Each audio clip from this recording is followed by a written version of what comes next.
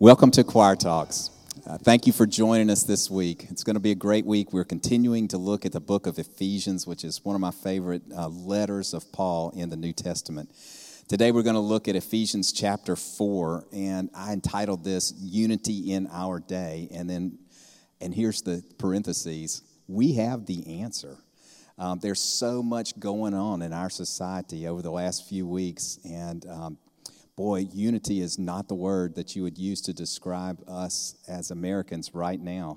It has been a very difficult time. But I want you to listen with me to the book of Ephesians chapter 4 here. And by the end of this, I want you to be encouraged that there is a path to unity. And so listen and see what the letter has to tell us about that. Chapter 4 begins the second half of this letter of Paul, and it is very obviously divided up in two halves. The first 3 chapters are doctrinal chapters. They're where Paul is teaching us about what God has done and who we are in Christ and how he has saved us and put us in the church and how he has formed the church. So it's a lot of teaching. The second half of the book is a very obvious change, and the change is now very practical. It's what are we supposed to do in light of what we've learned in the first 3 chapters? How are we supposed to live and act and be as believers? So I really like this second half because, I just want the practical. I really want to know what it takes for me to live a life that pleases God, that brings glory to him. And so these last 3 chapters are going to give us some insight into that. So verse 1 says this, I, therefore, a prisoner for the Lord, urge you to walk in a manner worthy of the calling to which you have been called. So notice the word therefore. That therefore is the dividing line between the first half and the second half. So in other words, he's saying, here's what you should believe, therefore, this is how you should live. And he uses a metaphor here to teach us about how to live, and the metaphor is to walk. He says, walk worthy. There's an old book by a Chinese pastor who wrote this book about 100 years ago, I think. It's called Sit, Walk, Stand. The pastor's name was Watchman Nee. And he outlines the book of Ephesians using those 3 words that you find in Ephesians, sit, walk, stand. In the first chapter, if you've listened to that podcast with us, you'll remember that we talked about being seated in Christ. And over in chapter 1, he tells us that we're in Christ and we're seated in him, that we have this position in Christ. And so Watchman Nee makes this cool observation. He says that Christianity doesn't begin with a big do, it begins with a big done. We don't do something to earn God's favor. It is done through the cross. We have God's favor. We have a relationship with God because we are seated in Christ. That's our position. But then in verse 4, he highlights the word walk. So how do we live out this position that God has given us in Christ?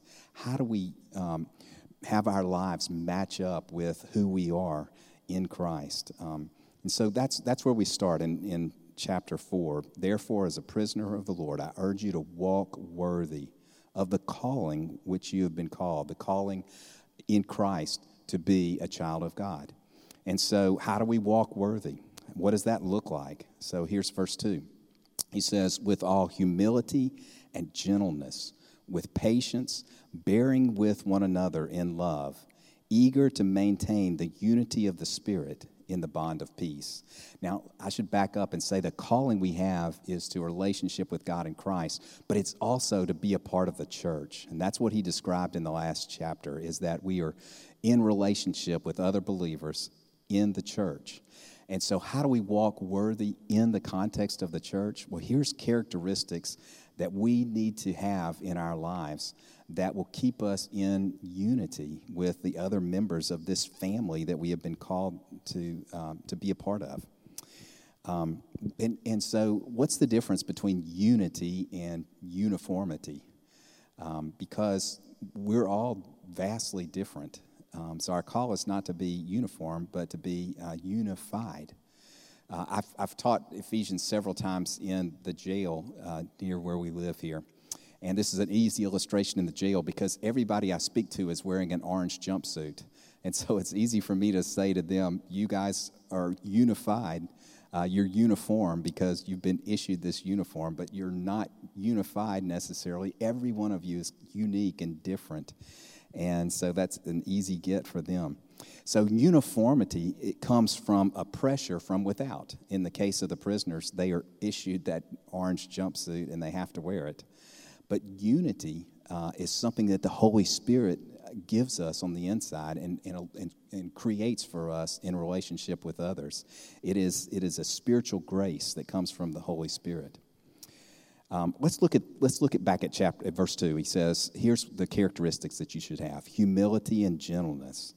That it really should begin with humility. When I think about what's going on in our society today and how we seem to be tearing apart, one thing that is sorely missing, I think you might agree with me, is humility.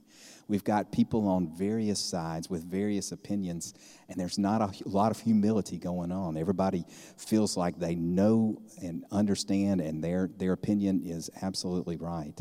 When we really need to approach our relationship with others with humility so that we can understand. So humility needs a little definition sometimes. It is not thinking bad about yourself. That's false humility, really. Humility is thinking of yourself in the way that God thinks of you. So if you're a person that likes to beat up on yourself and just struggles with that, I want you to know that that's not true humility, because the Bible teaches us that you are created in the image of God.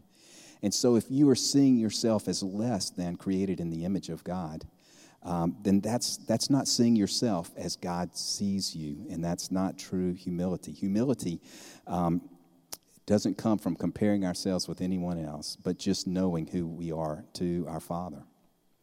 And then he uses the word patience, and also the term bearing with one another.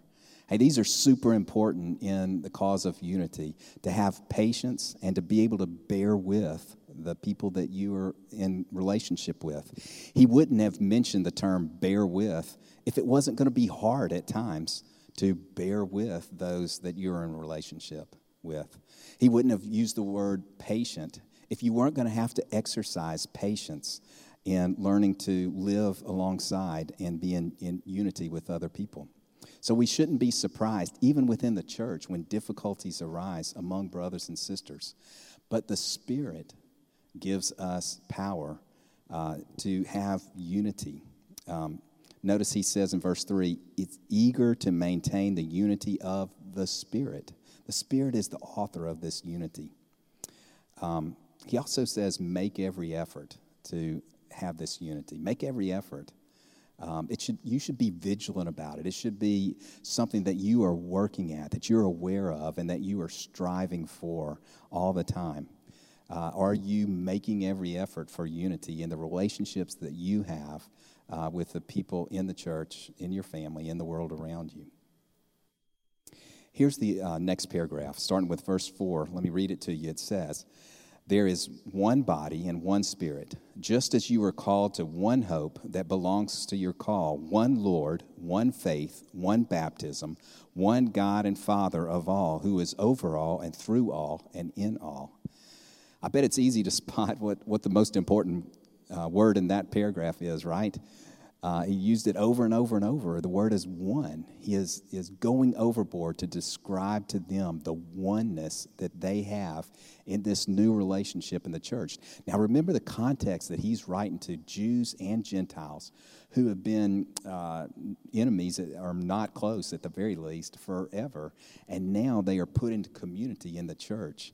And so they have been a different people, but now he is reminding them of their oneness. Let's go back through those. He says there is one body. And so one of the metaphors that Paul loves and is really helpful to us is that the church, all the people who follow Jesus, make up one body together. That's what he's talking about. There's one body of Christ, as the word says. There's one body, which is the church, and Christ is the head of that body. Remember the scripture says, and the hand cannot say to the foot, I don't have any need of you. So everybody in this body is important. Everybody is valuable. Everybody has a place. And we are one together. And then he says that there is one Spirit. There is only one Holy Spirit who indwells all of us. And so the ramifications for me in keeping unity are this. That Spirit that I depend on inside of me is also inside of you if you follow Christ.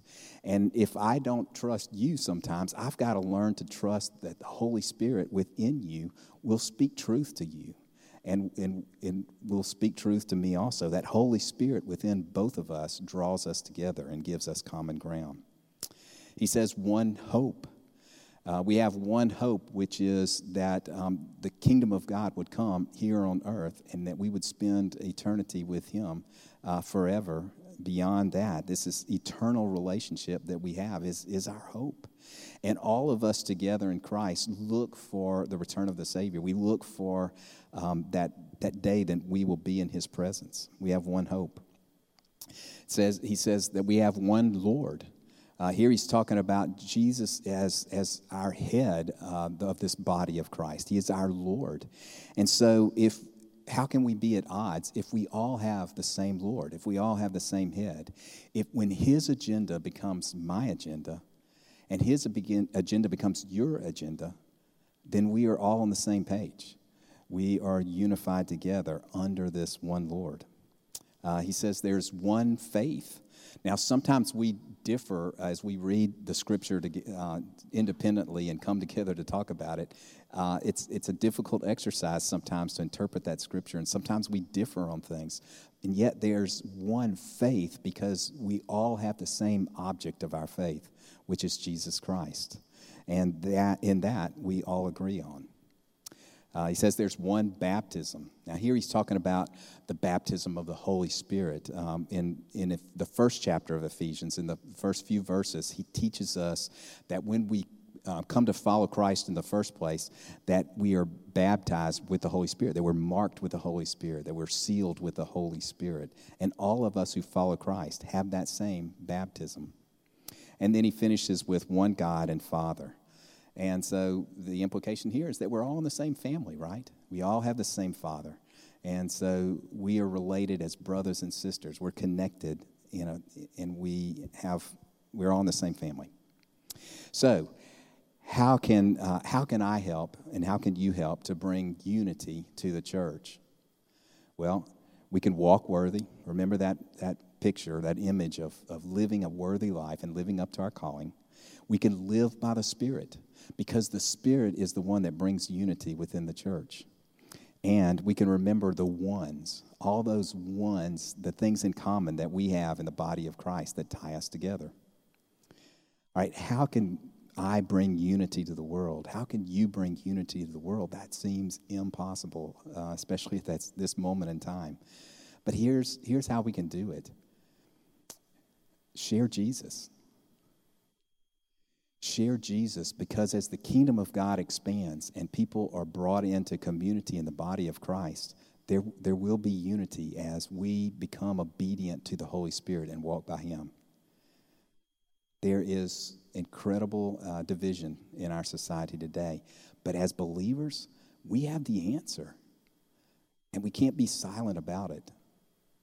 I don't know how to fix the problems out there in society, but I do know this, that there is unity in Christ.